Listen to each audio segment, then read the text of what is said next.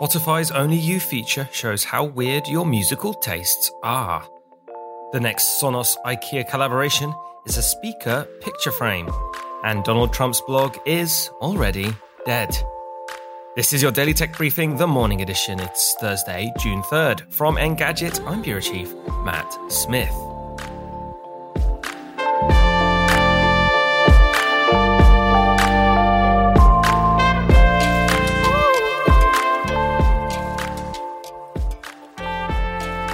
So how truly eclectic are your music tastes? Spotify is here to express exactly how left field your playlists are with Only You.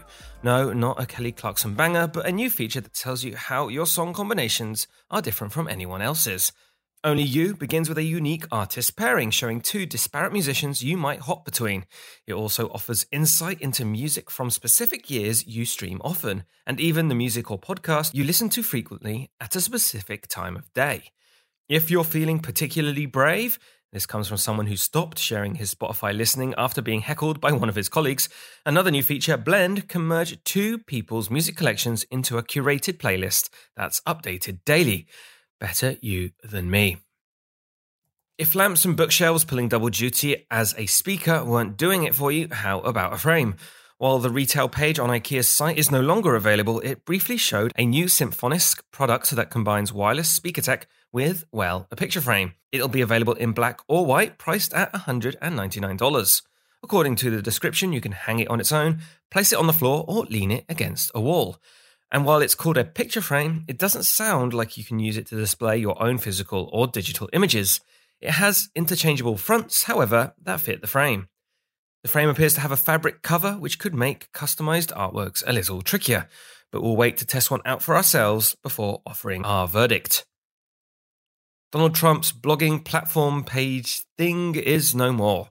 From the desk of Donald J. Trump has shut down permanently, and Trump's senior aide, Jason Miller, confirmed that it won't be returning.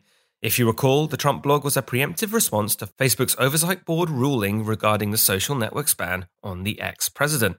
It launched May 3rd, meaning that Trump's blog didn't even survive its first month. And that is your Thursday morning tech briefing. Catch up on all the full stories and the very latest news over at Engadget.com. Thanks once again for listening, and I'll be back tomorrow.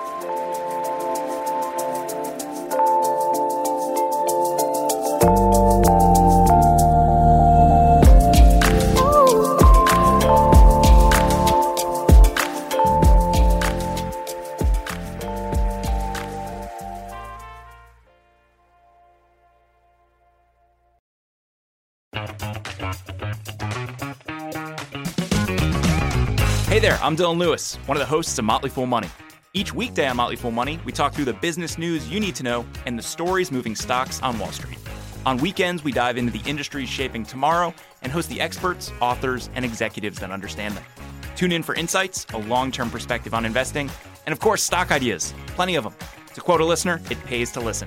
Check us out and subscribe wherever you listen to podcasts.